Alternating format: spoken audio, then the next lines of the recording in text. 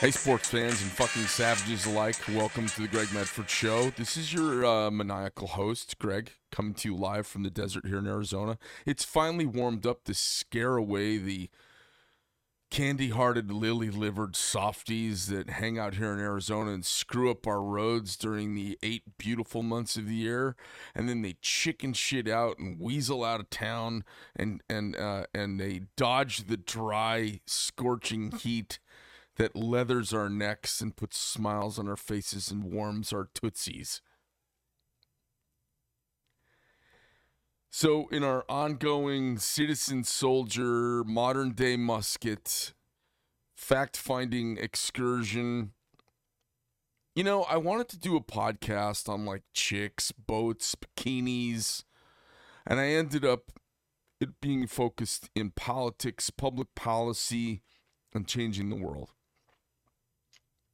I would rather the world was going along really well and everybody else did their goddamn jobs and then I could just talk about chicks in bikinis and boats. But as it turns out, an entire class of people have decided to abdicate their jobs. Now, being in the press used to be this blue-collar, gumshoe, well, let's just get the facts. Let's tell the people what's going on. We'll go after the big bad people and we'll call them out for their bad behavior. It's turned into the George Washington University, NYU, Columbia, Harvard, Yale, Dartmouth, Princeton, suck up entitlement class that's tapped in to the party class, which is tapped into the permanent business of the government. And so it's really about cocktail parties, dresses, and being included at the show. So it's a social club. The press has turned into a social club of liars, race baiters, and people with an agenda. So what are we supposed to do? Instead of me talking about what I want to talk about, I have to do this because I feel compelled and I don't know what else to do. So in this wonderful country, we get the great fortune of being able to have our fellow citizens who want to jump into the halls of power and they want to walk the gauntlet of an election. And we've got a chance this past year, this is wrapping up our second season now, to kind of pull back the layers of the onion and see what this process looks like. It's been interesting. The texts, people reaching out to me saying, hey, Greg, I'm thinking about running for office. It's so cool. I've been watching this show, listening to people. It gives me an idea what to do. I see a combination of things from our candidates. I see one, lack of vision and clarity of their mission when they get there. I see lack of vision on their financial component to get there. And I see rarely these come together, and when they do, you get this wonderful winning combination. So we get a chance to see folks in their infancy of their candidacy and as they kind of mature through the process and change and evolve, which I've been watching for the greater part of my adult life, being kind of a politico hobbyist. So I can't kick down doors and do things for our country anymore, which is great fun, and that's the kind of thing you do when you weigh 150 pounds and have good knees. Once you're my age, what you can do is you can pick up a microphone and start peeling back the layers and see what you find. So I speak at political events around the state of Arizona and around the country, and I do the podcast, and I hope you guys enjoy the show. Today, our guest is Brandon Martin. Brandon's an Army veteran, I believe, right? Yes. Army veteran who lives here in Arizona. He's the districts have all switched around recently with all the new borders that have been drawn. Numbers have been changed. People that were in 7 or in 6, people in 3 or in 5. I don't know. It's kind of madness. But you're down on the border, right? Yes. Sierra Vista area of Arizona. I live in Sierra Vista. We're going to talk about what's going on down on the southern border a little bit. Now, don't get bored because everyone does their 30-second soundbite on the crisis and invasion of America, and we've got somebody who's actually down around there now. We're going to talk a little bit about that, and we're not going to beat that subject to death, but we're going to talk about why he's running for office. So, Brandon, welcome to the show. Thanks for being here. Appreciate your service, as always. No, thank you. I appreciate the opportunity to join you, reach out to your audience, and educate folks on why we need to fight and save our country and how we're going to do that. So you're running for U.S. Congress, one of 435 people to be a freshman coming in. Talk to me a little bit about what made you decide to want to do this. Well, I spent my entire adult life fighting for this country. So when I was in high school, 9/11 happened. My junior year, I watched the events of the day unfold, and it stuck with me for the rest of my life. At the time, I cared about what you were just talking about earlier. I cared about my Camaro with my T-tops. I cared about my girlfriend. I cared about playing football. And that's what I would like to be talking about and thinking about. But then we got sucker punched, and I said, I've got to give something back. I still wanted to play college football. So I joined the Army Reserves. I was literally moving into my dorm room. I was carrying a microwave, walking in with my mother, and my battalion commander calls me up. He says, Brandon, you're going to Iraq. But before you go to Iraq, we're going to send you to Fort Huachuca, Arizona to become an Army interrogator, and then you're going to go over there. So I was like, all right, sounds better than carrying a microwave. Let's do it. So where were you going to school? I was going to Indiana State in Terre Haute University, or Terre Haute, Indiana. Okay. And do you speak any Farsi or Arabic or? No, just what I picked up over there. And in fact, most Army interrogators, they don't speak, a lot of them, they don't speak the target language that they interrogate in. We use interpreters a lot. Yeah. And so even if you do speak the language, you don't want to necessarily let the them on person that you're you know the interrogating lang- yeah, that you sure. know the language. Right. It's a little bit of a chess game. Yeah, a little bit. And how long were you over in Iraq for? So actually, interestingly enough, I was leaving Fort Huachuca on my way back to Fort Hood, Texas, and we got Frago saying, "You're no longer going to Iraq, you're going to Afghanistan." So I went to Afghanistan, OEF 4, 2005, 2006. I was there for 13 months. A lot of stuff happened. We had a great unit. We had a great mission. And what part of Afghanistan were you in? So my unit, the 66th MI, we formed Task Force 165, and we had intelligence operations for the entire theater. So we all flew into Bagram, went from Bagram to our different posts. I went to Fob Salerno in Coast Afghanistan, right on the Pakistan border, right across from Miram Shah. So we were out there messing up bad guys and hunting down bin Laden. And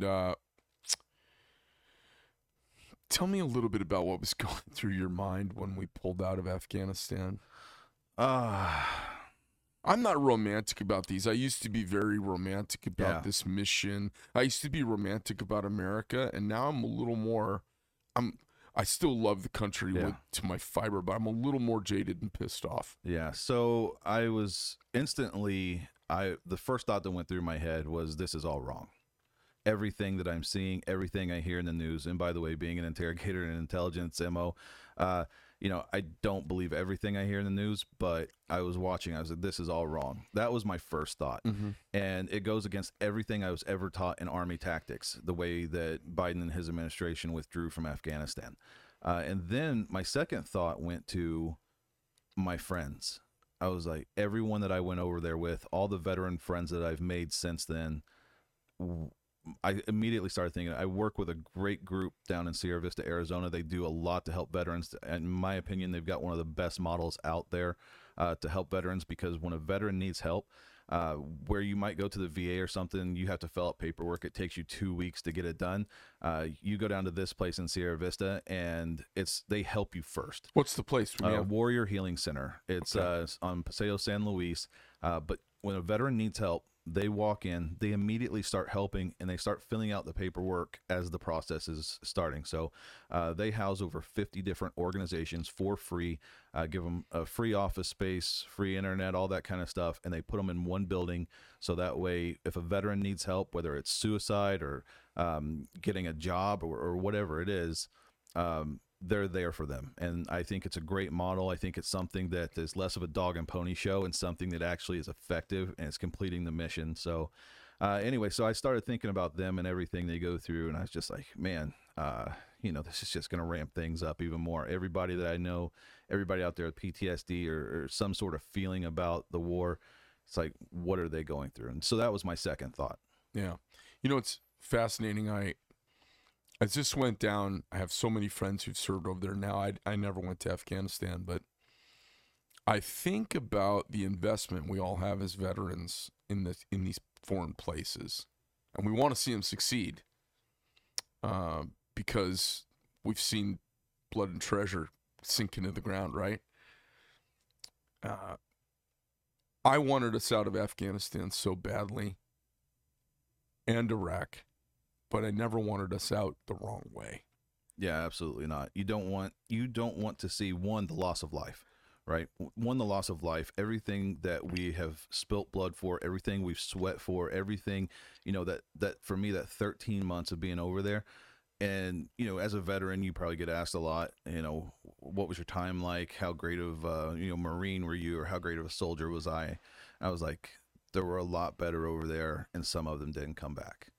So looking at that, we should have never done that. And when you look at Afghanistan, the $83 billion worth of equipment, or whatever it is that we left over there, people are like, oh, well, it's all this equipment that you've just basically made an army of an enemy over there. And I'm not worried about that. If you've been in the service, especially the Army, that equipment takes a lot of maintenance, or it breaks down really quick. Yeah. So the Afghans aren't going to a Humvee maintain without Humvee parts doesn't last long. Yeah, it's not going to really be effective for them. But me as an intelligence guy, my first thought when I saw that number and all the equipment that was listed that was left over there, I said, Russia, China, North Korea, Iran, and anyone who has any ill will towards America is going to be paying for that equipment so they can reverse engineer it to figure out how to kill Americans. We should have been put it all into a depot and do bombing runs on it. We could have done that. We could have done. I mean, like, there's so many things to do. So many things to do. We could have. First of all, they were working with the Taliban to withdraw as a security force. I mean, we could have laid traps. We could have bombed the ever-loving shit out of anyone that came to pick up that equipment. We could have done so many more things than just leave it there for them. Right. I was talking to somebody a couple days ago, and they were saying, oh, yeah, the gas is not Biden's. It's not all Biden's fault. It's maybe a little bit. And I think it's all, because it's a collection of all of these soft indecisions, these soft bad decisions. They all add up and projects weakness, and it just changes the tide of sentiment, action, and pressure in the world. It's 100% Biden's fault. 100%. It was the price of fuel was going up before the invasion of Ukraine. Right. I mean, as inflation goes, the gas prices are one of the key indicators of rising inflation. And gas prices are one of the key causes of inflation, because it is such a big part of the economy. Yeah. It touches everything. So, it's funny. The reason I asked you is because I know so many people feel like, my buddies and my friends and my efforts were in vain. And I think the big message for us as we get older is it's always in vain, no matter how long and no matter what happens. But to see us turn tail and dodge out of there in the middle of the night, not telling our allies, creating mayhem, causing a vacuum, it's just not the way you do stuff. You can have political changes here, and you move out one president, move in another president, cheat this thing, cheat that thing, the bullshit shenanigans the politicians play. But you can't do that with our foreign policy and with our government, with our military. We just can't. Yeah, absolutely not. What are your thoughts? Are you out of the military now completely? I'm out of the military. Talk to me a little bit about the leadership, because the Army leadership that I have heard talking the last year and a half makes me sick to my stomach. Where are you on that? I know it's your branch and these are your folks. When I hear Marine generals get out of line and go, you goddamn jarhead stars they need to be packed up and sent away. Enough with these stupid field grade and above officers. Lieutenant Colonel just said that, didn't he? Oh yeah, Marine Lieutenant. Yeah, I got run out of the Marine Corps for it. Got run out of the Marine Corps, absolutely. Right. So talk to me a little bit about, because every time I've seen Mark Milley, I want to crush him on a bridge abutment. Yeah. What the hell's going on there? So that's a lot to unpack. So let's start with when I went to Afghanistan. My battalion commander was Lieutenant Colonel Gary Johnston. Rose up to be Major General Gary Johnston, and just recently passed away. Great man. I had CW4 Chick. I had CW3 Joe Lancaster. some of the people, some of the leadership that I served with in the Army was some of the best leaders I've ever met in my life in any spectrum. And, Chief Chick and Joe Lancaster, they helped write Army interrogation. FM 2-22.3, but before that, FM 34-42-34. But anyway, These are field manual, instructional field manuals, how things, you conduct. But Joe Lancaster is considered probably one of the most. He retired CW5, probably one of the best human intelligence people ever. So I just had the honor of serving under great leadership. And after I returned home from Afghanistan, I started teaching on Fort Huachuca. I was an Army interrogation instructor on Fort Huachuca for over a decade. And so I go there and I transitioned from teaching to working in the command group. I was the training coordinator for USACO, the United States Army Center of Intelligence and Excellence. So I'm there. I work in the command group. I'm a training coordinator. I'm in charge of training, budget, and development for 474 Army civilians. And so I'm there doing that job. And one of the last trainings that I attended before I resigned my position to run for Congress was transgender sensitivity training. And so I'm sitting out there as a civilian, DA civilian. I'm out there with a battalion commander, company commander, first sergeant, teaching their soldiers, the other instructors, transgender sensitivity training.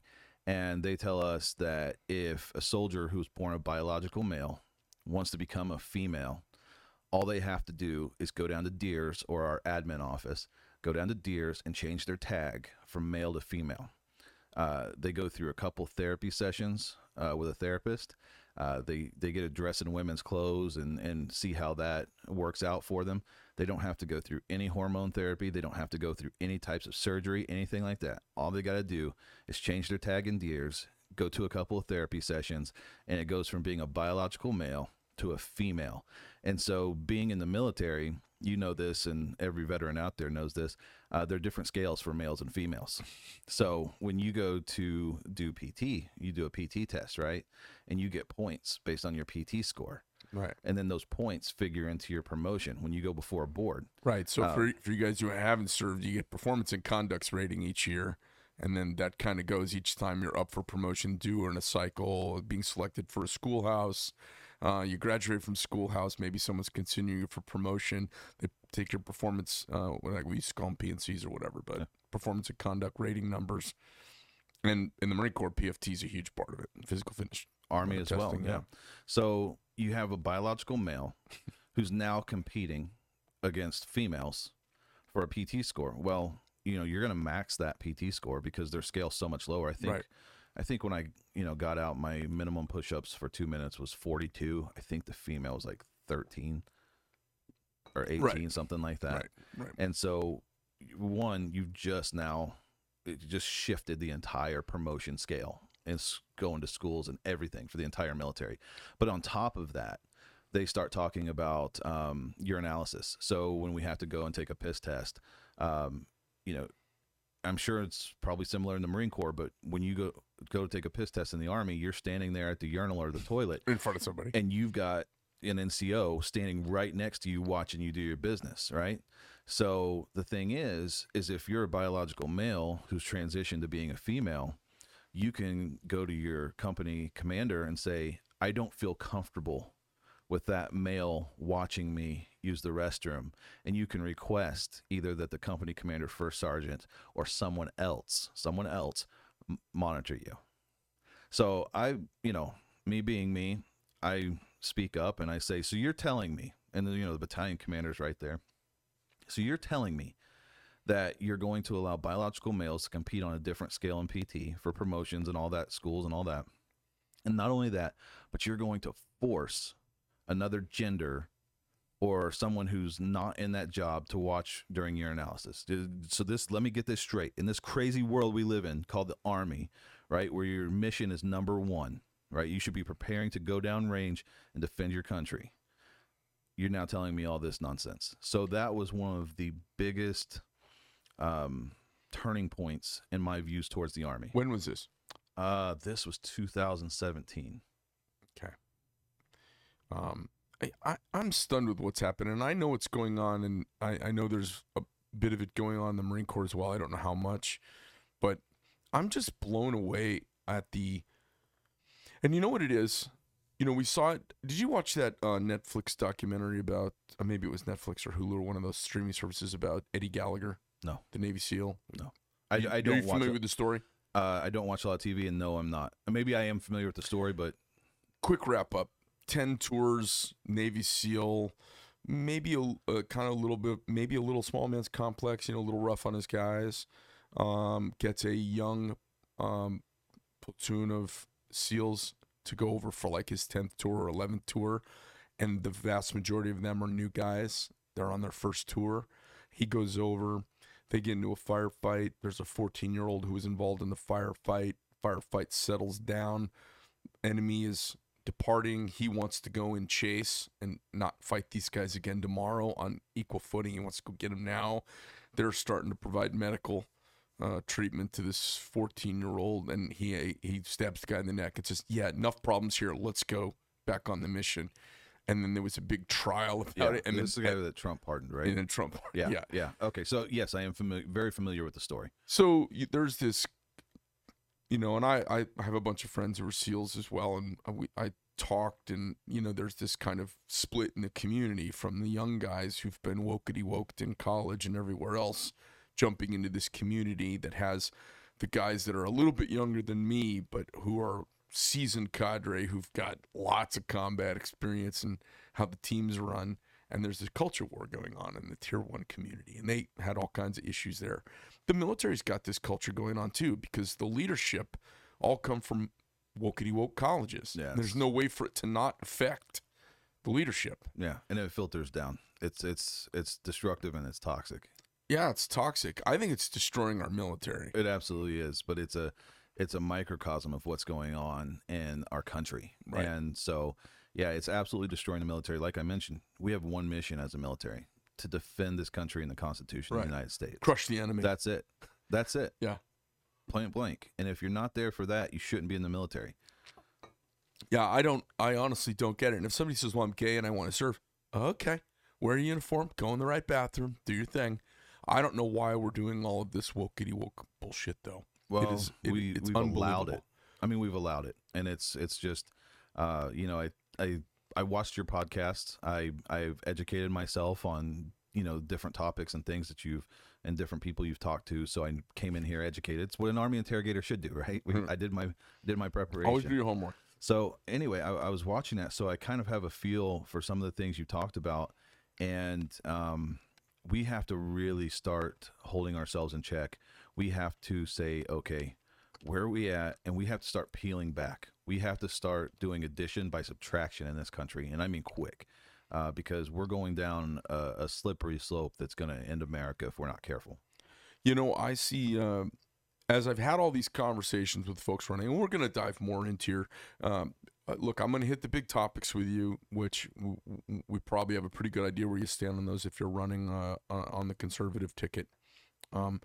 We probably know where you are in the majority of those, because you can't run if you aren't in that, in checking off the columns the right way.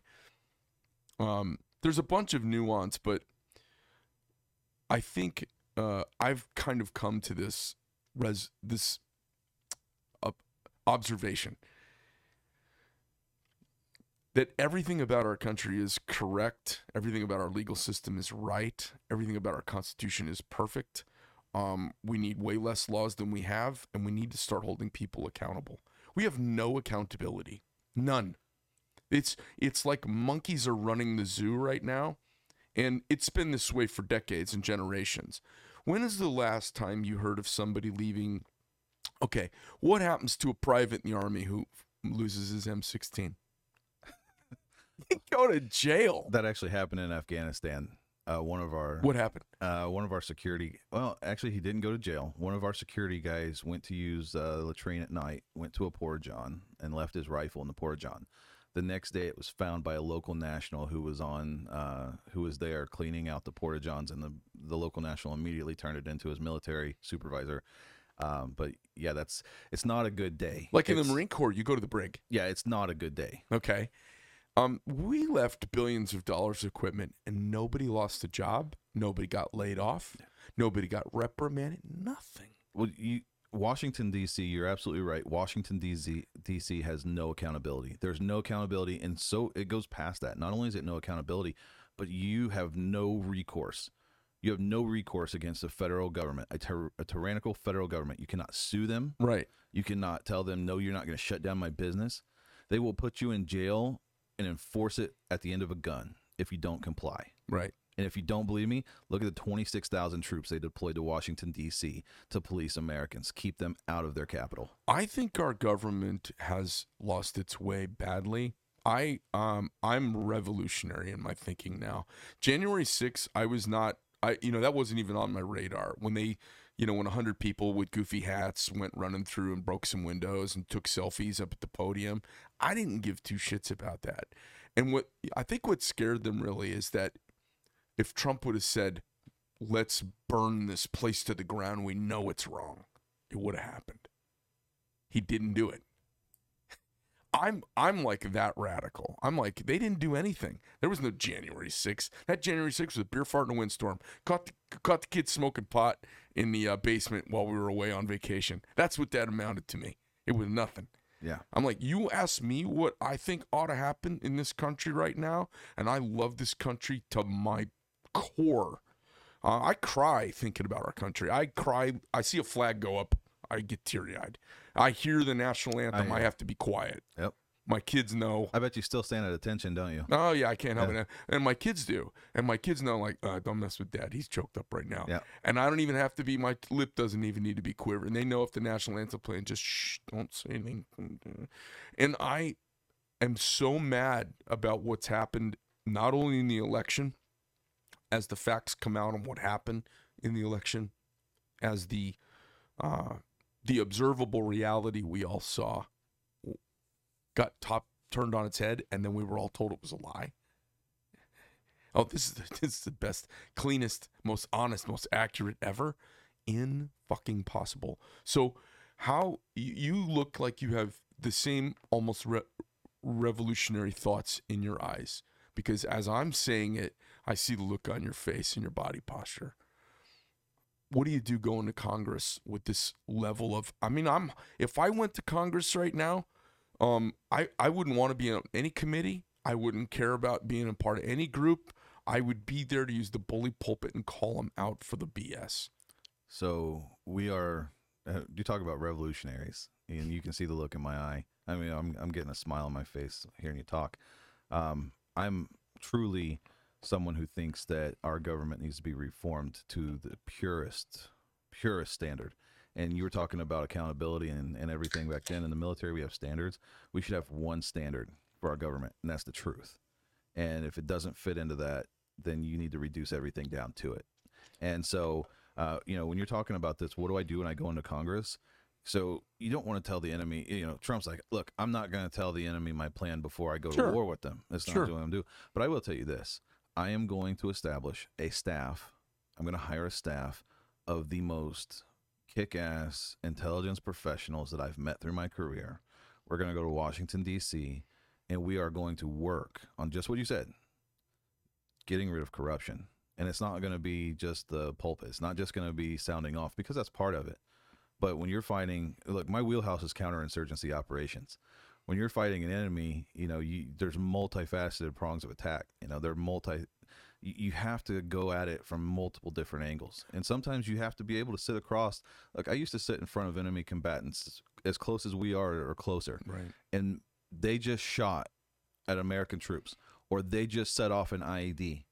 And I have to sit across from them and make them think that I'm their best friend.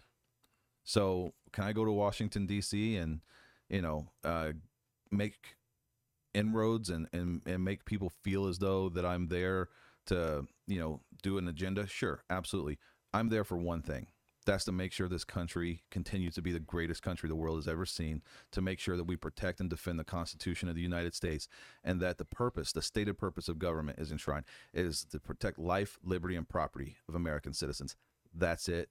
That's the truth. That's the standard. Life, liberty, and property of American citizens.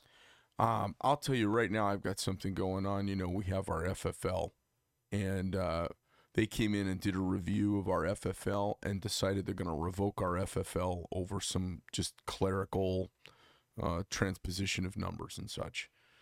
So I'm getting ready to battle with the ATF. I've had it for 7 years. We've done, thousands of transactions, every single one of them with good faith, goodwill, and the best of intentions, and no porosity to our controlled products. And they basically just summarily said, you have 15 days to respond, or we're going to revoke your FFL. I'm not some gun show guy, running stuff out of the trunk of my car. And some of those guys were legit, and I know they spent years kind of purging the rolls. They're kind of coming after me. I'm not sure what the drive is behind it, The federal government has gotten, you take the Department of Education, they're out of control. They are not doing anything to help our children. Take the Bureau of Alcohol, Tobacco, and Firearms. Well, they oversaw the great lie of smoking. They were there. They were in charge while it happened. So alcohol, tobacco, and firearms. They were there for the rise of tobacco. They were part of the colluding lie of it, right? Firearms. How are they in charge of firearms? They'd have to give them a job because they couldn't close them down after Prohibition ended. They were formed to help manage Prohibition, right? Why are they still there? Let's talk about HHS. Let's talk about Right. vaccinations. Let's talk about kickbacks in the tune of millions of dollars that Anthony Fauci and all these government workers get from pharmaceutical companies. Let's go back to the ATF. Here's my stance. They're unconstitutional and they should be abolished. Period. I agree. Period. So I think we have some kindred thoughts on some stuff. How do you step into this body without, people say to me sometimes, they go, my dad calls me up and he's off the rails. He's been watching the news or something, and my dad's like, my fuck, here's a guy, he's really worked up. He's, God damn it, kid, what the fuck are we going to do? I say, hey, it's going to be okay, Dad. He says, there's never been any worse time. I go, hey, listen, in 1863, we were lined up, thousands of each other, across from each other in fields across, the entire eastern part of the United States, shooting each other by the thousands. It's been worse before. Yeah. It's going to be okay. But I'm trying to figure out, between Shiloh and Gettysburg and where we are right now, there's some place in the middle where we maybe don't have to line up our citizens and kill 250,000 of each other. Maybe there isn't. What's the place in the middle where we can affect change? Because we play whack-a-mole. Everyone's like, Greg, you going to run for Congress? You going to run for Senate? No, I'm not going to play whack-a-mole. No interest. Waste of my life energy. How do you go there and affect correction? People want change. I don't want change. I want correction. Well, I don't need more laws. I don't need them I need them to do what it says. Just do what it says. This all works. Well, how do you do it? You must have thought it through, because you're sitting there committing your whole being to this. Absolutely. I'm a spectator at this point. Yeah. So how do you do the affecting of change? How do you call people out? How do we get Pelosi out of there? I don't care about her tardive dyskinesia and the fucking goofy look on her face and her dumb action. How do we get rid of these self-enriching people who are insider trading and selling our country off to China? That's what's gone on the last 35 years. So we have to return to that one standard, and it's the truth. And here's the truth, and this is me included. We as the American people have allowed this to happen. We can talk about change in Washington, D.C. all we want. We can talk about getting Nancy Pelosi out of there. We can talk about term limits and all that, which I'm not necessarily a fan of. I'm not practice either. I'm not a fan at all. In spirit. But what we have to talk about is the truth. We, the American people, have advocated our authority over the government. We have handed over what makes us special as a republic, because we're no longer a republic. We are not. We are a socialist country right now, and especially since 1913. I believe it. And yep, I believe that with as well. With the implementation of the income tax, so the 16th and 17th Amendments made us into a socialist country. 16th Amendment is the income tax, so that's what allows the federal government to basically make every single man, woman, child, citizen a slave in this country. The government now has the ability to not just take your money, but they're taxing your time. Right. So when you're here, when That's you're putting stealing in your hours, life. yeah, you are a slave, and I don't say that in some dual meaning. I mean you are a slave to the U.S. government. They own you, and so not only that, but then we have the 17th Amendment that comes along, and that is the popular election of senators. So now we have the 2-year representative, which is what I'm running for, the U.S. House, and then we have a U.S. senator, which used to be elected by the state legislatures. So the state would get together and they would elect 2 senators to go represent them in Washington. But the 17th Amendment comes along and says, now we're going to let the people elect the senators. So now you have a 2-year representative and a 6-year representative. And it destroyed the checks and balances that made us a republic because, as you know, for budgets and spending and all the bills, they originate in the House of Representatives. So the people would say to their representatives, I want this bill. This is what I want. The representative would take it.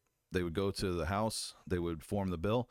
They would kick it over to the Senate. The Senate, the 2 senators making up 100, would say, okay, we as the state, we fund the federal government because we send them our money to fund the programs that gets voted in.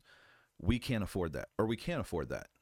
And so the senators were a check on the lower chamber, the House, the people, saying, okay, well, the state can't afford this or they can. And then it would go to the federal government or to the executive branch to be signed and everything. But we lost all that because it used to be if a senator did not vote the way their state wanted them to, they could yank you out of office and replace you. But now you have a socialist country, you have mob rule, and we here in Arizona, when we have issues put on the ballot for direct voting, it bypasses our legislature and is pure mob rule. And so, Yeah, you bring up something that's so funny. It pisses me off when okay, so I had the mandatory sick pay crammed down my throat a few years ago, like every other business owner. Now, I had already had all kinds of pay and perks built in it because I was competing in the marketplace. I have to have this stuff or people won't work here. And then everybody voted on a Tuesday that I had to add an extra week of mandatory sick pay, which I'm, liable for now. And it's a huge accounting mess. And it was the mob.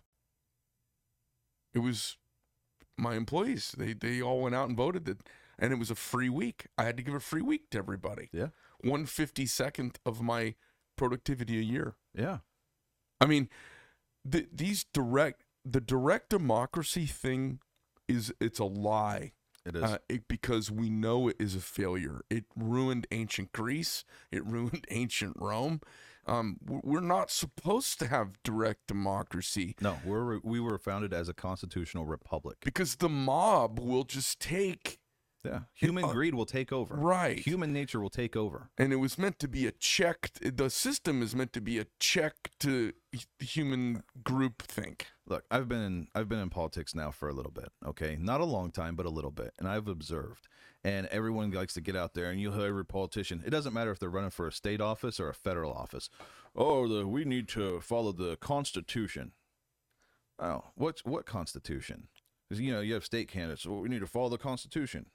Well, the U.S. Constitution or the Arizona Constitution that you're running for?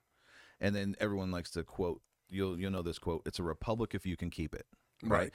Every politician, they like to get out there and quote Benjamin Franklin and Thomas Paine and all these great patriots and everything. Is a republic if you can keep it. And they like to say, well, that's us rising up. That's Except we already lost it. Yeah, you've already lost it, but you didn't know what you had. You didn't know what you had. It's something that you've never experienced. You've never experienced pure freedom. You've had the boot of tyranny on your neck for so long that you're conditioned. You're an abused dog that's just said, this is all I've ever known my entire life. I don't know what real freedom is. I don't remember real grass under my feet, and being able to go work as hard as I want and provide for my family and teach them the way I want to. You want to get CRT out of schools? Don't go to your government. Government's the problem. They put it there. Yeah, since the Department of Education, right. Test scores have not gone up significantly at all for the they've billions gone of down. dollars. Yeah, in every demographic except one, Asians. Right. But when you look at that, it's we're so conditioned to just accept, oh, please let me have this, and it's not our fault. it's all we know. We don't read about how great and free we used to be, and now we're begging organizations like the ATF or something. Oh, can I please have this permit so I can do business? Please don't throw me in jail. Please don't take everything I've ever owned. Please don't persecute me and my kind for this. I mean, it's so disgusting. You sound very originalist, which is absolutely radical, and it's a long way from Tipperary. And so, if you're running for office now in this modern era, short of the revolution that would be required to get there, because I can sit here with you all day long and tell you it ain't gonna happen. They're not gonna undo. They're not gonna undo what they've been doing. Do you pick some wins, some low-hanging fruit, like, hey, I can go after this and I can get these? Absolutely you do. You go after the low-hanging fruit, but there's only one thing that solves this problem. One thing, and that's education. Education is the only way we get out of this. Even if we fought another war, I mean, you see people on both sides of the argument. Oh, look at me, I'm right. I can bend the Constitution to. You see Republicans and Democrats do it. The Democrats will say, well, the General Welfare Clause allows us to spend money on any program we want because this is what the Constitution says. But then you'll have Republicans saying, well, I can take the Constitution and I can make it apply here because this is what the Constitution says. No, it's not. And I heard them talking about sensible gun laws the last couple days. Oh, Republicans as well. How about sensible gun laws? No gun laws. Period. Right. Shall not be infringed. But it's not. It goes past that, right? It's not just no gun laws. It's like, don't ever think about gun laws. Don't ever talk about gun laws. Don't touch it. Don't even look at it. And so we got to this point now where we're talking about sensible gun laws. I put a post up on Facebook the other day.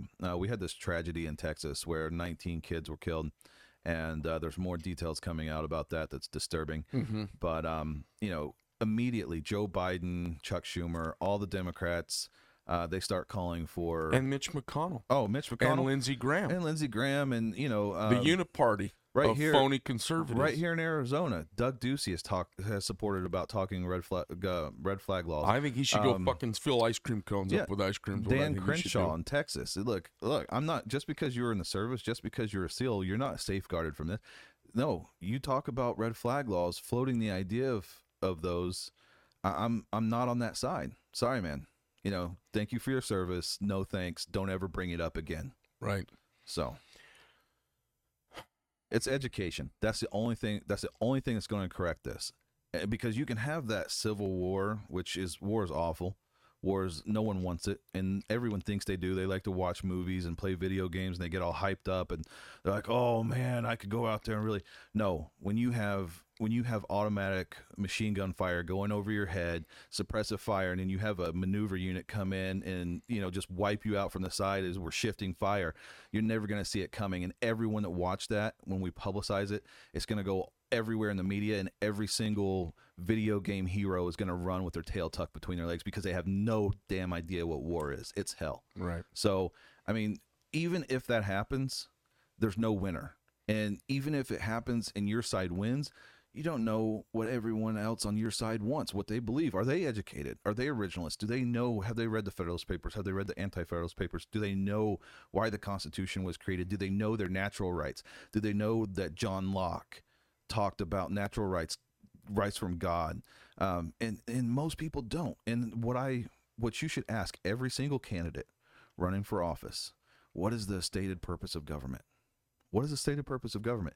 If they don't immediately tell you to protect life, liberty, and property, they are not worth their salt. Well, you have a clearly originalist view of things, and I do as well. I always say to people, hey, before you start the revolution, shut down the Department of Education. See if you can do that. It's one department. Before you start the revolution, shut down the ATF. Shut down the FBI. I'd shut down the FBI. I'm disgusted with the FBI. As I've been watching this Michael Sussman trial, what the FBI has done and colluded to do in Washington, D.C., and you know what? It's not just the leadership. It's the whole damn rank and file, top to bottom, in my opinion. But we knew this. Peter Strzok and Lisa Page, we've known this. Sussman and all that. Someone tweeted about that. Oh, look, this proved, but years ago, Lisa Page and Peter Strzok proved that the upper echelons, the leadership of the FBI, was colluding to take down an elected American president. Right. I don't give a I don't give a shit about all the other cannon fodder out there. I don't care. Michael Sessoms, just another rabbit hole to lead you down. I don't care. Hillary Clinton, Bill Clinton, all these people, and it goes back before them. It goes back to Woodrow Wilson. It goes back before him. One of the best presidents we've ever had, you never heard of, is Coolidge. Why? Because he didn't want to go run your life. All these people are running and ruining your lives intentionally to enrich themselves. Yeah. You want to know what to do? Go educate yourself on why this country was founded, how it was founded, what it stands for, and fight for your rights. You start talking about jury nullification. You start talking about getting rid of unconstitutional laws, programs, and departments. You put a sunset clause on them, and you don't ever negotiate them. You put a sunset clause on them, and you let them go away immediately. You don't sit there and say, oh, well, if you give me this money and all this. No. Get rid of it immediately. You get rid of the 16th and 17th Amendments. Did you know, and I'm sure you do, but for your listeners, when the Constitution was written, we had one representative in the House of Representatives for every 30,000 people. Right now, we have one representative for approximately 970,000 people. And it was a constitutional amendment that allowed to cap the number at 435 representatives. That's bullshit. We should have roughly 11,600 and some odd representatives right now. People are like, oh, nothing would ever get done. I can guarantee you it would be a lot harder to trample on our rights and our freedoms and our liberties. But you're still going to need either the 50+1 or the 2/3 vote to pass things. So this argument about we can't have 11,600 and some odd representatives is horseshit. I mean, we need to return to those principles because they were there for a reason. That document was divinely inspired. Those men were divine. They had divine protection, and women. There were women in my, so I've taught civics classes, and there were plenty of women. Elizabeth Powell, for example. Elizabeth Powell, most people have never even heard of her, but she basically saved this country. And back when the country was founded, women didn't have the right to vote, right? So what did Elizabeth Powell do? She was very wealthy. She knew all the men who founded this country. She would host dinner parties, have them over to her house, and she would listen to the men who were founding this country. And she would ask them, okay, what's happening here? Why are you doing this? What are we looking at? And so when George Washington went and he served his first term as president, that term was almost over, and Elizabeth Powell wrote him a 5-page letter, which is, I believe, at the museum in Mount Vernon. But she wrote him a 5-page letter, and she said, sir, if you do not run for a second term, the republic will not exist. It will not last. You have to run, or everything that we fought for and bled for is going to fall apart. And she wrote this 5-page letter convincing the most powerful man in the world, who turned down being king, to run for a second term when he said he didn't want to. And he's such an enigmatic figure, and what a stroke of luck that he seemed to be sterile and didn't have any offspring. Because imagine what it would have been like if he had 4 sons. Well, an amazing guy who basically was trying to backpedal out of power every time it got handed to him. Every opportunity. I just want to go back to Mount Vernon, hang out with my wife, and make whiskey. I mean, he wanted to go run his operation. Here's an interesting stat. Do you know how many people were in George Washington's cabinet? In his cabinet? 4. Yeah. 4 people. And 2 of them hated each other, and Andrew Jackson and Thomas Jefferson. Right. So, I mean, it was such a different country. Oh, you got to have all these government programs. You got to have all this bureaucracy. You got to have all these departments, the ATF, the Department of Education. You don't need any of it. No. And Trump pissed everybody off because he ran with a small staff and he could still get it all done. Yeah. And he could have done 100 times more if there wouldn't have been a war going on against him. Well, there's a war going on against us every day. Mm-hmm. He just brought it to light. He just shined some light on it, saying, hey, look over here. Things aren't as you think. I piss everybody off constantly because I say what's on my mind. And for the last couple of years, I'd be like, hey, I'll tell you what, why don't you stick to injecting the dog with the medication? You let me worry about my mask. I don't have vet techs tell me what to do. And you know what? You bag that food up. I'll wait out here. You don't get to tell me what to do.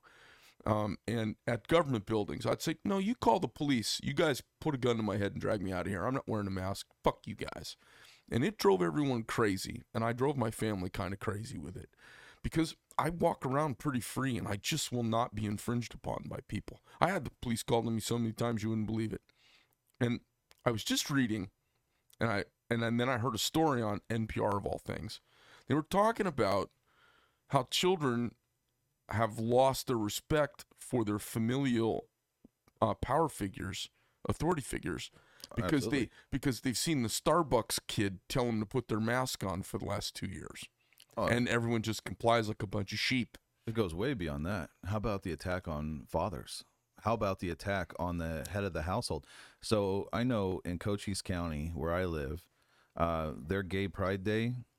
Do you want to take a stab at what day that's on? Oh no! Tell me it's not on President's Day or Father's Day. Father's Day. Father's Day. And look, here's the thing. I am an originalist, and I really don't care what your sexual preference is. I don't Yeah, care. me neither. And when it comes to the government and marriage, I don't believe that the government should be in marriage at all. At Right. all. Government shouldn't be in the marriage business Not at all. at Right. all. Right. They should be in You the shouldn't business. be telling me. You shouldn't tell them they can't get married any more than you should be telling me that I'm actually married. Contract arbitration. That's it. Outside of that, they shouldn't be in that. It should be a church. If you can find Right. a church or a synagogue or a temple or whatever it is that will marry a man and a man, a woman and a woman, go knock yourself out. Okay. I don't care. It shouldn't be a function of government, whatever. But by promoting it, by forcing it down our throats. Yep. And now everyone's like, oh, well, the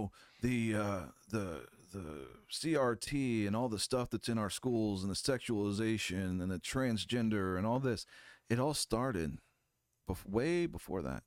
Go Google Yuri Bezmenov. He did an hour-long speech.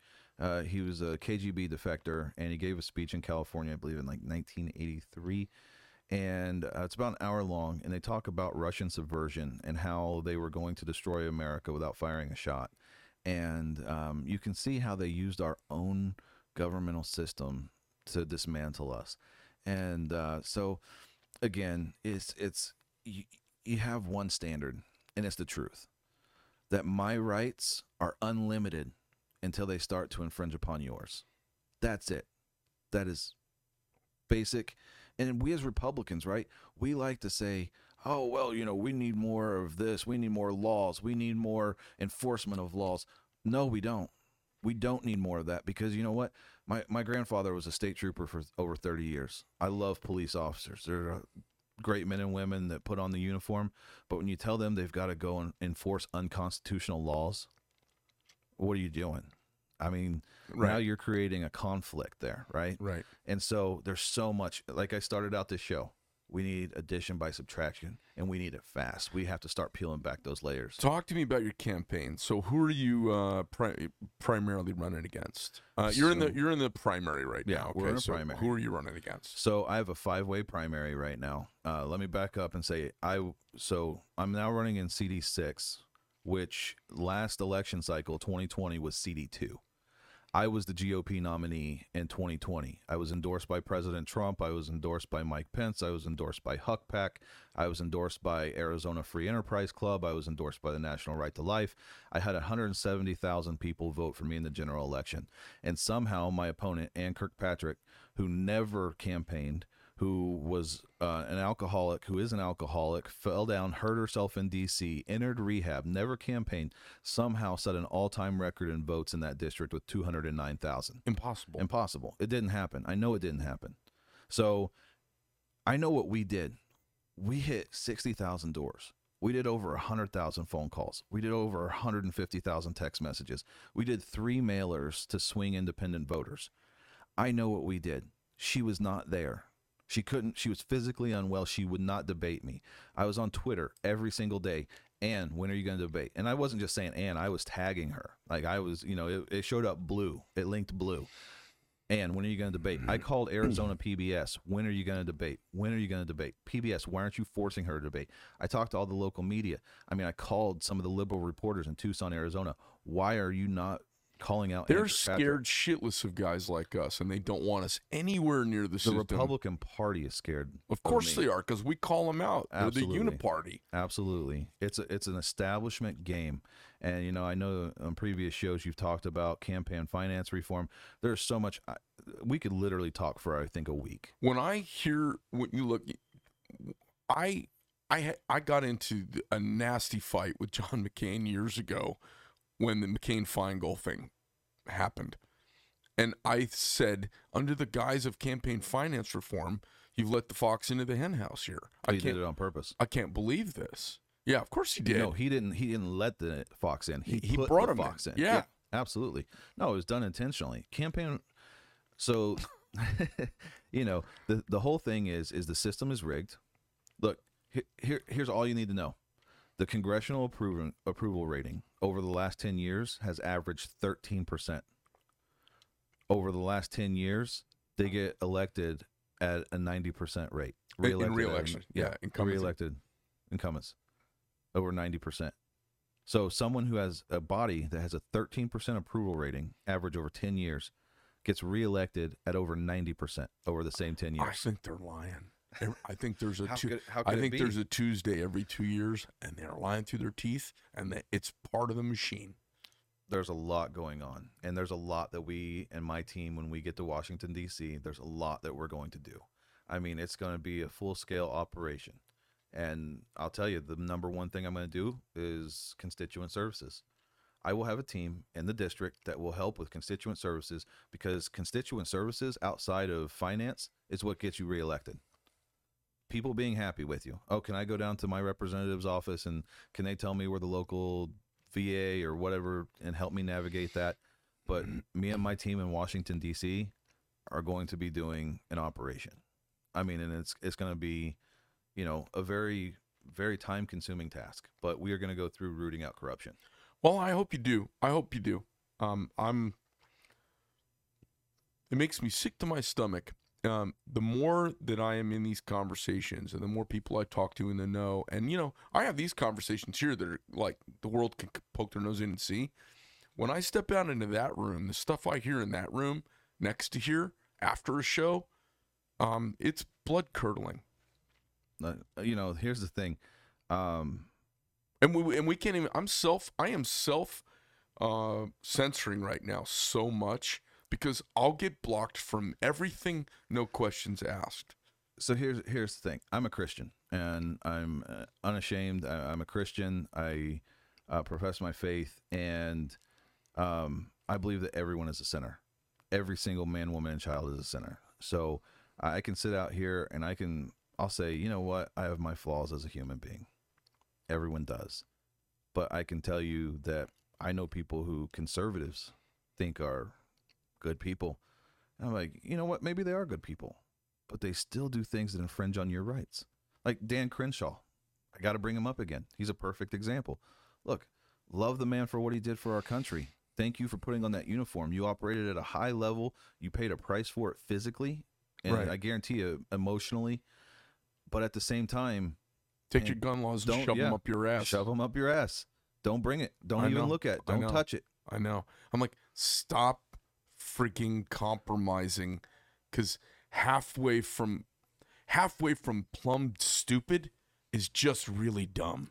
There are people who I can tell you are seen as, or who put up on a pedestal and worshipped in the conservative movement, where I could say, look, here's X, Y, and Z of why they're promoting themselves, and they're standing on you to do it. They're no different than the Washington elite who are up there. They're looking.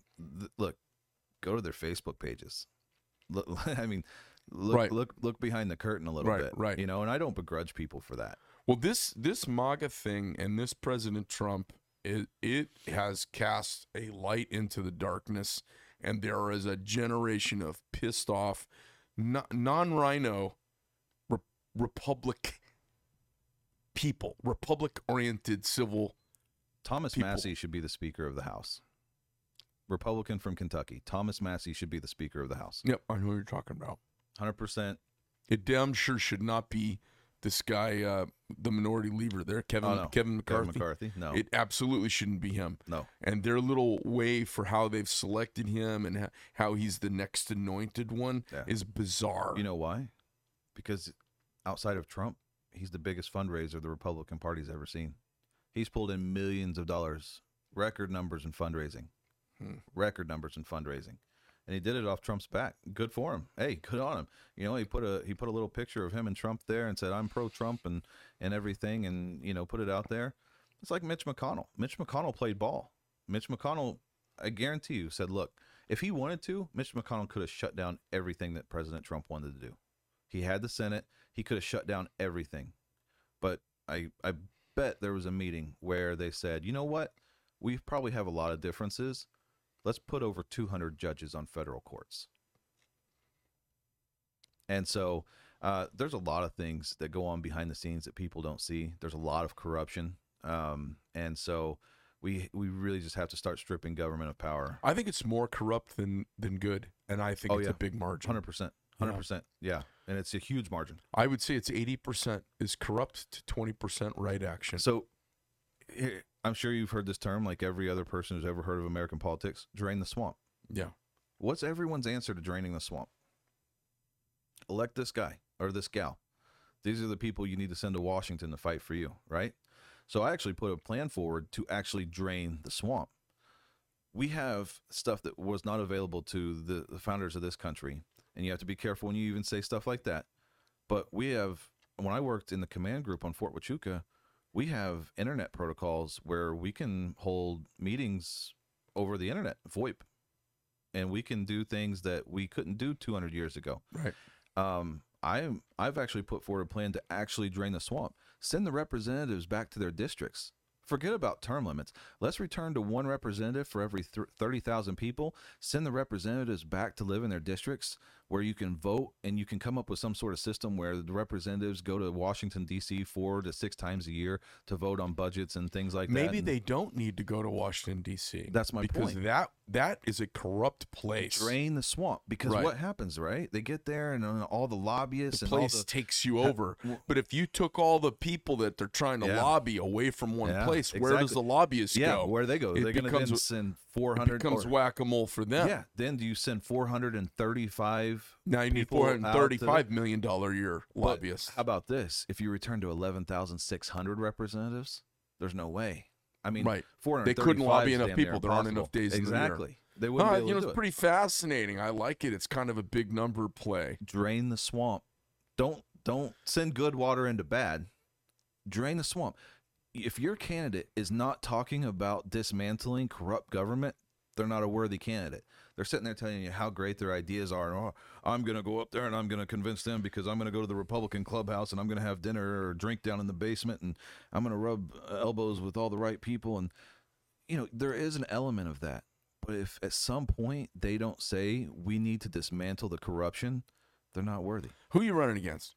So I've got 4 other opponents. I don't like to mention their names because it's their job to campaign. It's not my job to campaign for them. I'll tell you, I'm running against an establishment candidate. Hold on a second. Hey, Bobby. Have we had in any of his opponents? No, one's coming in, I think, in 2 weeks. Okay. That's why I was asking. Yeah. No. So I'm running against one establishment opponent who is funded by a bunch of never Trumpers. The people who actually, the McCains, the Bidwells, and Brandon, what'd you just say? The owners of the Arizona Diamondbacks and the owners of the Arizona Cardinals are never Trumpers and fund establishment candidates. Oh no, Hey, did you grow up here? No, I grew up in southern Indiana, working on farms. I used to pick strawberries, cut and hang tobacco. I came out here to Fort Huachuca, fell in love with it when I went through training, got offered a job after my time in Afghanistan. So I've been here ever since, started a family. I love it. I love Sierra Vista. If you're conservative and you're looking to escape your communist hellhole, you can come down and visit Sierra Vista, but don't ruin it. It's a little haven that I love. But this is my home. I decided to make it my home, and I tell people, you have a candidate in the race who's running against me said, I was born and raised here. I mean, that's great. Look, I think you were born and raised here in Arizona, right? Yeah, but it doesn't qualify you for anything. It's like people say, I was a Marine, therefore I'm qualified to be a knife maker. Exactly. Well, not really. Not really. You did a lot of studying. You did a lot of research. You did a lot of networking to figure out how to make an awesome I can tell you blade. right now, my time with an M16 and learning how to work a stack into a room and squad maneuvers had nothing to do whatsoever with knife manufacturing. Yeah. So, here's the thing is, I chose this place, and I have an opponent who, he says, I was born and raised here, and we need to elect one of us to represent us in Washington. and all this. And then I'll get up in front of the crowd because, you know, in Southern Arizona specifically, we have a huge retirement community because they love the golf courses. They love the climate because it's not as hot as Tucson or Phoenix. So down where I'm at, it's, you know, 5 to 7 degrees cooler than Tucson. And we still have beautiful climate all year round. So anyway, you know, he says all this, and then I'll get up and I'll speak in front of the same room, right? And I'll say, okay, do me a favor. Raise your hand if you were born and raised here in the district. Right. Maybe 10 one. hands up there. No, not even. Okay. Maybe one or Yeah, two. no, I'm a freak too. I mean, there's not many of us. And then one of my other opponents is Hispanic. And, you know, he talks a lot about bringing the Hispanic vote in and all this stuff, nonsense, plain identity politics, which is a Democrat tactic. So I'll get up in front of the crowd and I'll say, raise your hand if you're an ethnicity other than white. Maybe 6 hands go up, maybe in a room of like 60 or 70. So you're talking like at the max of these identity politics that they're trying to play. 10% tops is the ceiling. Right. You know, the floor's sometimes 0. I mean, so, you know, I get up there and I say, look, I don't play identity politics, but if I did, every one of you should be voting for me. Hands down. But, you know, they get up there and they'll tell you how much money they raised or who they know or how many endorsements they've bought. And, oh, you know, I've done this and this and this. And it's like, all right, well, you know, that doesn't necessarily qualify you for anything. What I know is I've met a lot of great people. I have all the people that, you know, so I won last time in 2020. I raised $100,000 in the primary election, which for a congressional race is not a lot of money. I raised $100,000, and one of my opponents, Tucson businessman, by all accounts, nice guy, puts $250,000 of his own money in from Jump Street. And everybody's anointing him. He gets on the NRCC's Young Gun list and Washington and everyone. Oh, he's going to win. He's going to win. That radical, the originalist, Brandon Martin down there in Cochise County, he's not electable. You'll never elect him. And then what happens? I win the primary. And not only do I win Cochise County, but I also win Pima County, where he's from. And I win big. And everyone's, how's he do it? Well, because I was an Army interrogator. And I took some of the skills that I learned. I had some of my buddies who were former Army analysts, and we sat down, we broke down the district, and we thought outside the political box, and we said, where do we need to go? Where are our resources? And we start planning and putting, you know, this thing into motion. And I just had a debate on PBS I think it was last Monday, the previous Monday. My big establishment opponent with all the money didn't show up, which I would have advised him the same thing if I were running his campaign, because 1, don't go debate an Army interrogator. You know, it's just not, you're already behind. And 2, if he messes up and says the wrong thing, he just flushed $1 million down the drain. I mean, it's not worth it. But again, if he doesn't have the internal fortitude, the intestinal fortitude to stand toe-to-toe with me on a debate stage, what makes you think he'll stand up to the Democrats and the establishment in Washington, D.C.? Of course. Or the people protesting outside when he's trying to vote. Yeah. So, you know, and then we got the other 3, and kudos to them. They showed up, but they're all first-time candidates, and they're all novices. And I'll give you the link to the debate so you can link it in the, I don't care, watch it. But they're all stumbling over their words and multiple occasions. I agree with Brandon. All of them. All of my opponents. I agree with Brandon. The moderators, but Brandon said. I could have, you know, taken the mic and just stood up in front of it and said, here's your public service announcement. Let's get rid of unconstitutional government and let's save America. And that's what should have happened. But, you know, you get all these people, they tell you how good they are, how many connections they have, and all this. And it's just like, look, I don't have time for you. I got to go out and talk to the people who matter, the patriots that are going to save this country. And I'm pretty good at separating the wheat from the chaff. Well, I'm curious to see, and I hope, you know, at this point, I haven't met the other person, but I hope you get elected just to have him talk to you. I'm curious to see how you can affect, you know, it's not change.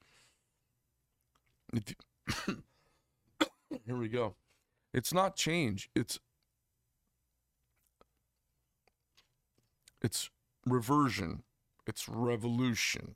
It's reversion. It's going back. It's undoing. Yeah. There's been a lot of doing, and it needs to be undone. And the whole idea about compromise, there are things that you can compromise on, and there are other things you can't compromise on. Major reformation. Yeah. And how do we do that? Are there enough self-proclaimed Trump version of America, MAGA? I mean, would you say you're a MAGA candidate? Well, I am. I mean, sure. And I went on PBS. Are there and I said enough I'm of an them? ultra MAGA candidate. You know, here's the thing: you can't use that as a guide anymore. Unfortunately, look, I love what President Trump did for this country. I love the man's, makeup and how he took. Look, going into the 2016 election, I was a Rand Paul supporter, and then at one point, I said he can't win this. He cannot win this Republican primary. And then I told my buddy who used to be a staffer for a congresswoman in Missouri, I told him, I said, Paul, Donald Trump is going to win this election.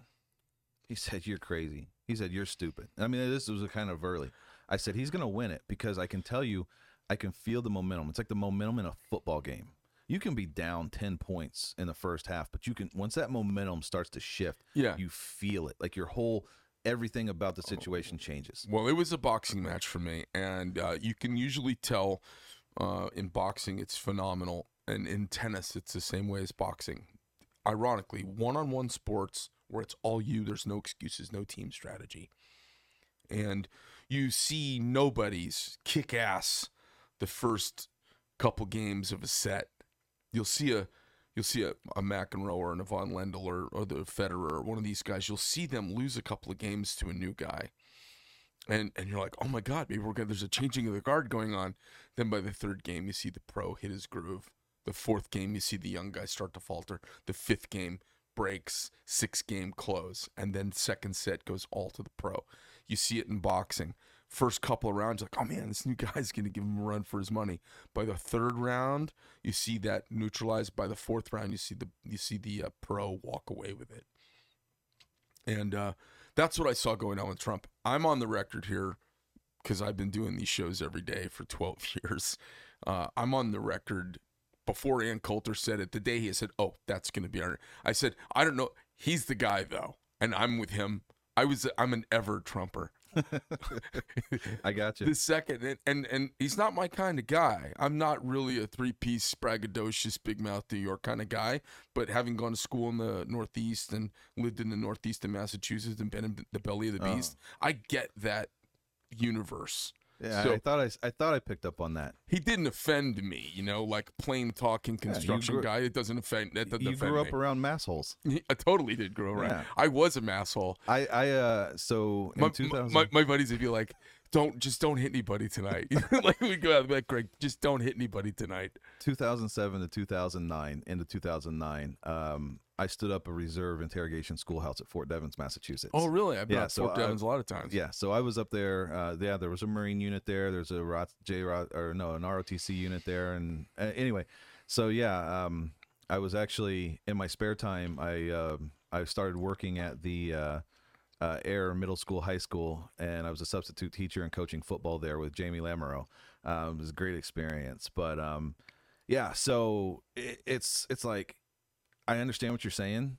You don't have to be exactly like him. It's that American spirit drive. It's that this is the greatest country and we're going to save it. And you latch onto that. It's like when we talked about the opening of the show, when you hear the national anthem play and you get that feeling, you can just feel it. It makes your hair stand up and you're like, oh yeah, I could go back.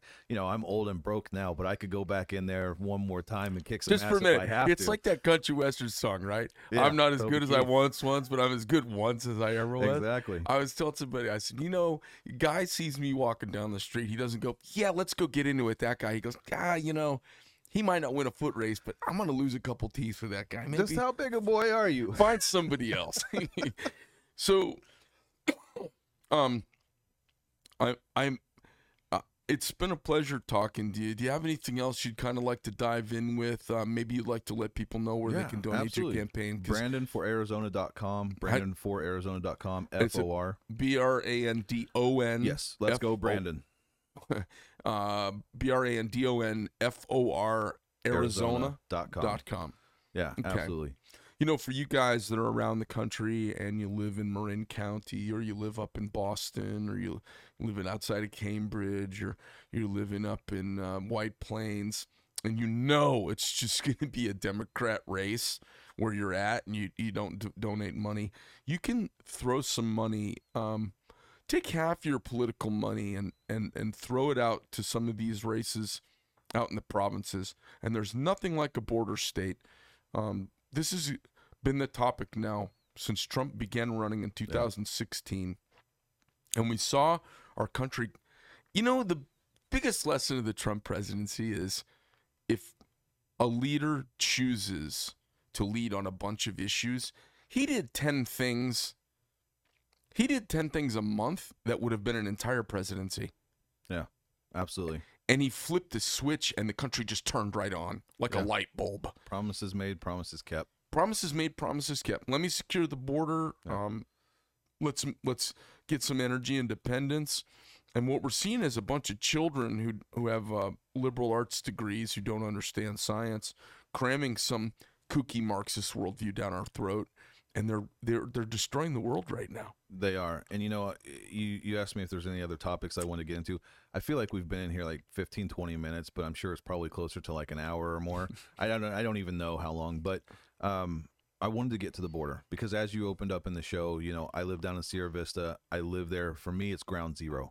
Out of all the candidates in this race, I'm closest to the border, and every single day, we have smuggling events going on in my county, in my neighborhood, and we have a great sheriff in Cochise County, Sheriff Mark Daniels, and you need to have like a guy like that, pick his brain, like talk to him about what's going on, because Do you have a relationship with him? I do. Yeah, Could we triangulate possibly getting him on the show?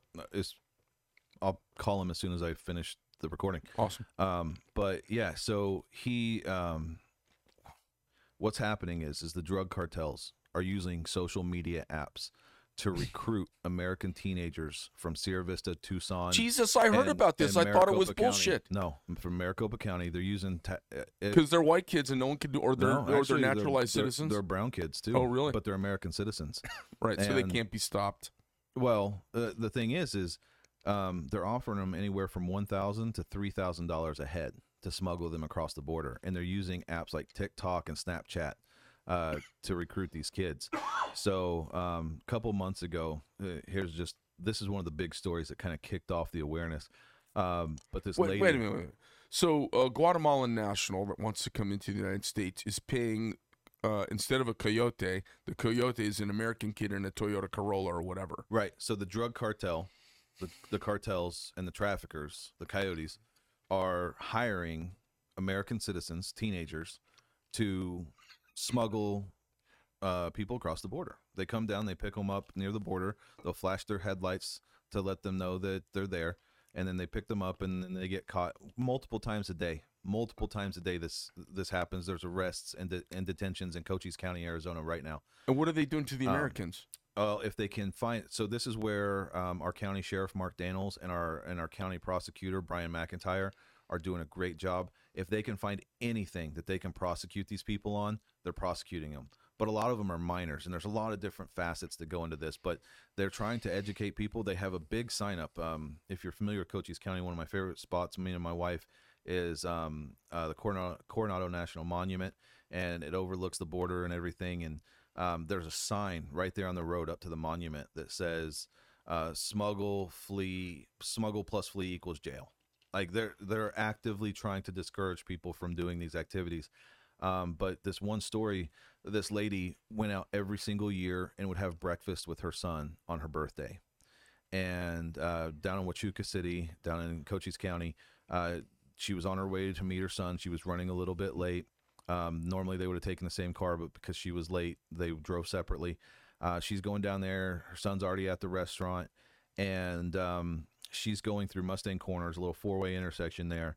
And a 16-year-old, I believe, 16 or 17-year-old American citizen from Mesa, he is smuggling illegals across, comes speeding through the intersection. He's in a high-speed pursuit, speeds through the intersection at 116 miles an hour, slices her car in half and kills her on her birthday when she's going to meet her son for breakfast. The next day, she was retiring from work. This is an American citizen who was killed by an American citizen smuggling illegals across the border for $1,000 a head. And every single day, this is happening. 3 weeks ago, I live in a nice little subdivision. It's not fancy, but it's a nice little subdivision. And I live on a cul-de-sac. And my daughter, Isabella, she's 10 years old. She asked me, she says, Dad, can I go outside and ride my bike? I said, knowing all the high-speed pursuits and everything that's happening, I'm like, honey, I can't go outside with you right now, so you can't ride your bike today. And she gets mad at me, and like kids do when you try to parent them. And so anyway, 2 hours later, after I told her no, there was a high-speed pursuit through my neighborhood at 95 miles an hour. And every single day we have multiple arrests. And when you have Joe Biden and the White House talking about potentially, he had no intention of giving separated families $450,000 US. But just by him mentioning it and then the news filtering that out, it's a big neon welcome sign to every single person around the world who ever even thought or didn't think necessarily about sneaking across our border. Come on, it's open. And not only can you take advantage of our welfare system that's been created by Democrats, you can also potentially get $450,000 US. Crazy. So, you know, you have a president, and I don't say this lightly because you and I both took a lifelong oath, but we have a U.S. president who is subverting the rule of law and who is betraying his country. And I don't say it lightly, but that's the fact. He's encouraging people to come across our border, break our laws, and hurt and kill American citizens. And to this point this year, I think we've had 23 people on the terrorist watch list arrested at our southern border. So Joe Biden and his administration are encouraging terrorists to come across our border at a higher rate than they probably were beforehand. We went from the only president in my lifetime, and I say this not lightly, that I would catch a bullet for. It's unbelievable. I'm so frustrated. Here's the thing. When you take it past not only the terrorists that are coming across, not only the American citizens who have been killed or injured or somehow harmed, their property destroyed, but when you look at the fact that Russia just invaded the Ukraine, they just sent $48 billion. The House passed $53 billion. When it went through the Senate, came out $48 billion. They approved $48 billion worth of aid to the Ukraine, but they can't secure our southern border with $5 billion for the wall. And heck, throw $2 billion at law enforcement, right? So they can't even do that. But it gets worse than that. When you look at the Ukraine, Russia had 190,000 troops amassed on the border of the Ukraine before they invaded. 190,000 troops. In my area where I live here in Arizona, in the Tucson sector alone, in the first quarter of this year, we had 226,000 illegals caught at our southern border. And just in my sector alone. Caught. Yeah, caught. Right. So, and they estimate over 2.7 million people will come across our southern border this year. And so not only do you have a president and his administration encouraging the invasion of America and subverting our laws, you have them directly responsible, but this is nothing new. I mean, Brian Terry was killed by a weapon that ran into the hands of the cartels by the U.S. government. Operation Fast and Furious. Wasn't that Eric ATF? Holder. Yeah, but it was every faction. It started with the Obama administration. Eric Holder, and remember, Obama claimed executive privilege, and nothing ever came of that. But Eric Holder was running guns through Fast and Furious into Mexico to the drug cartels. Right. And Out of Phoenix. Border Here. Patrol agent Brian Terry Yep. was killed By as one a of the result guns. of that. Yeah. And we don't know the damage past that. I mean, that's just one incident that made the news, but we don't know what else has gone on beyond that.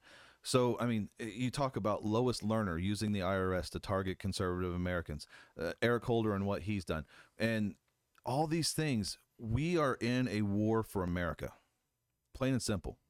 Plain and simple, we are in a war for America. We are in a war for the spirit and soul and heart of our country. And we are way behind the game because we're talking about these issues now. The Democrats have been putting this playbook into effect, this strategy into effect for years. I mean, I mentioned Woodrow Wilson earlier.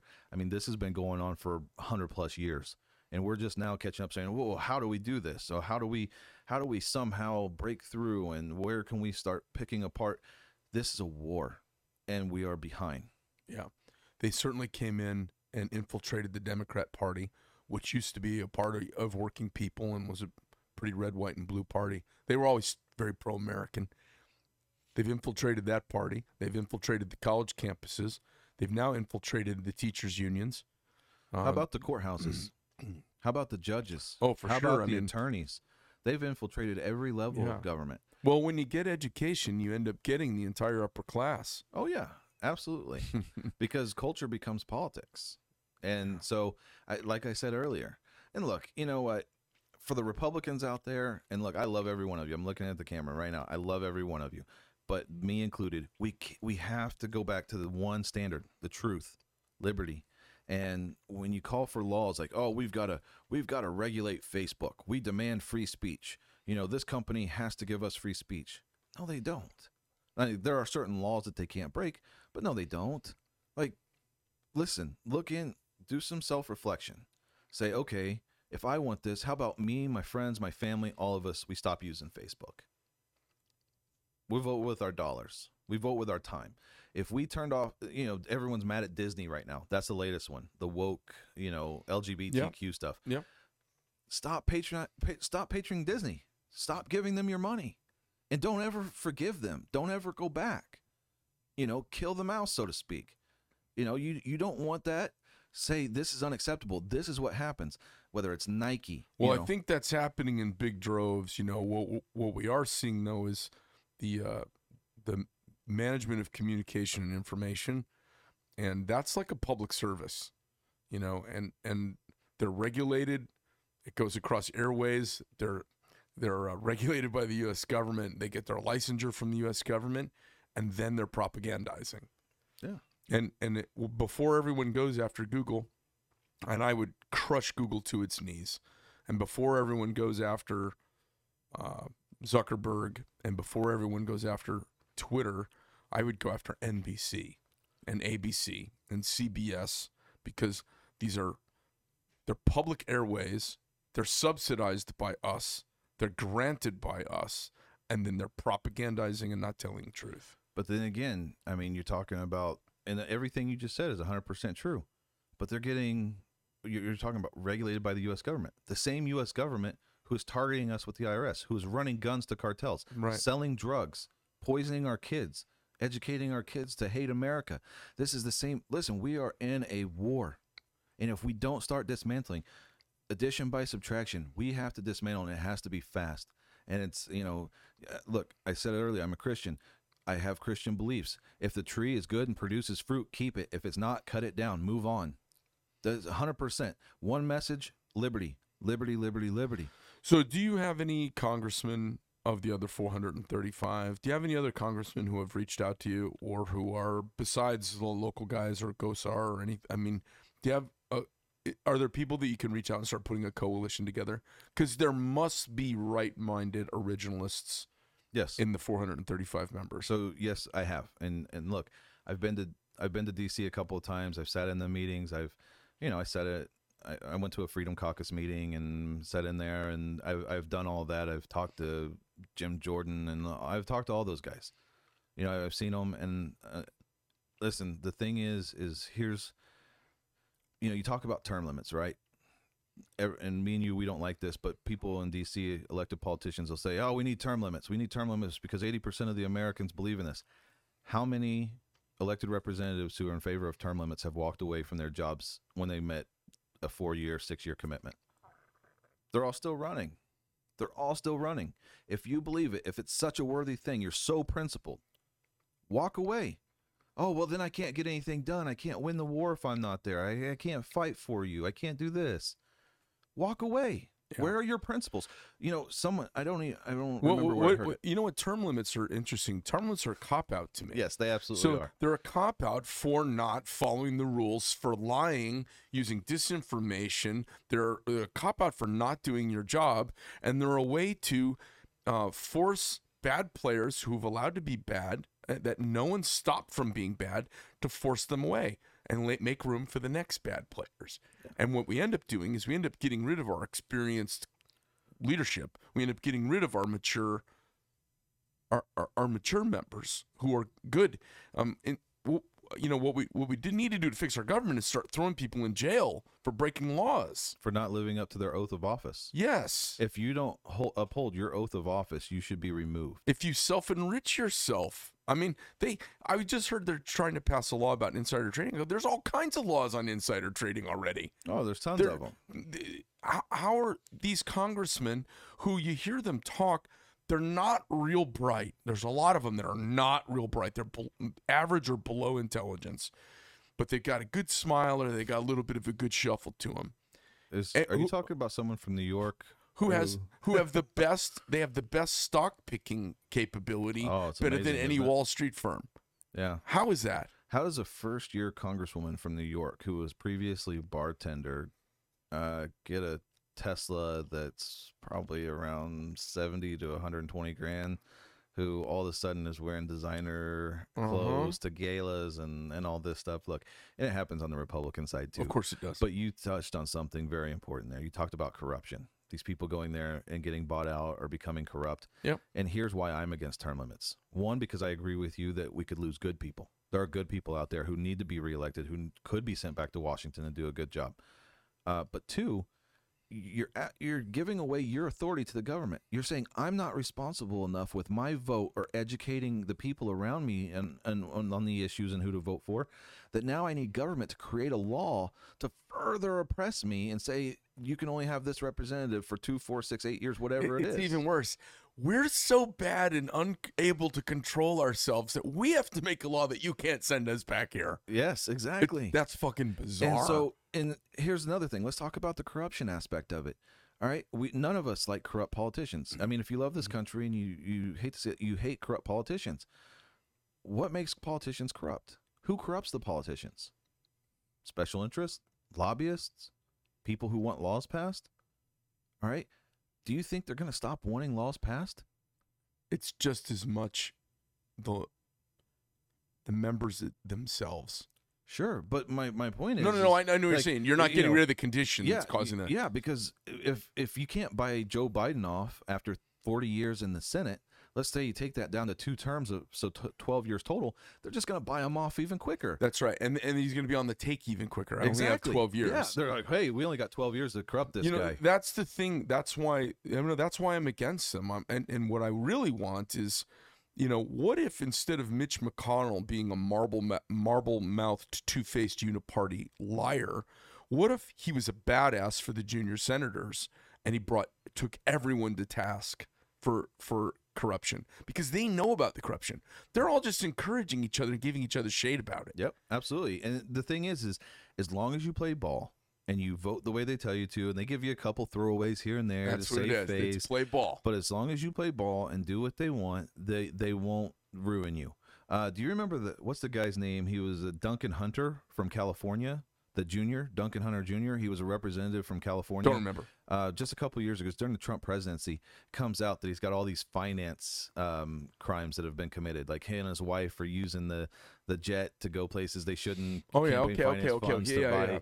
Yeah. So he's doing all this, right? And the thing is they knew this for years while he was in there. They knew this stuff before it happened, but he stepped out of line. Right. At some point, That's how he didn't play ball. They make the labyrinth so complex, and this is one of the things that Trump has pointed out. He's like, the finance laws and campaign finance laws and what you can say to what group and who you can talk to. He says it's so complex. Yep. They've created a web that everyone's in violation of, that they can begin the enforcement hammer at almost any time. Absolutely. And it's one of the ways they exert force on everyone. Absolutely.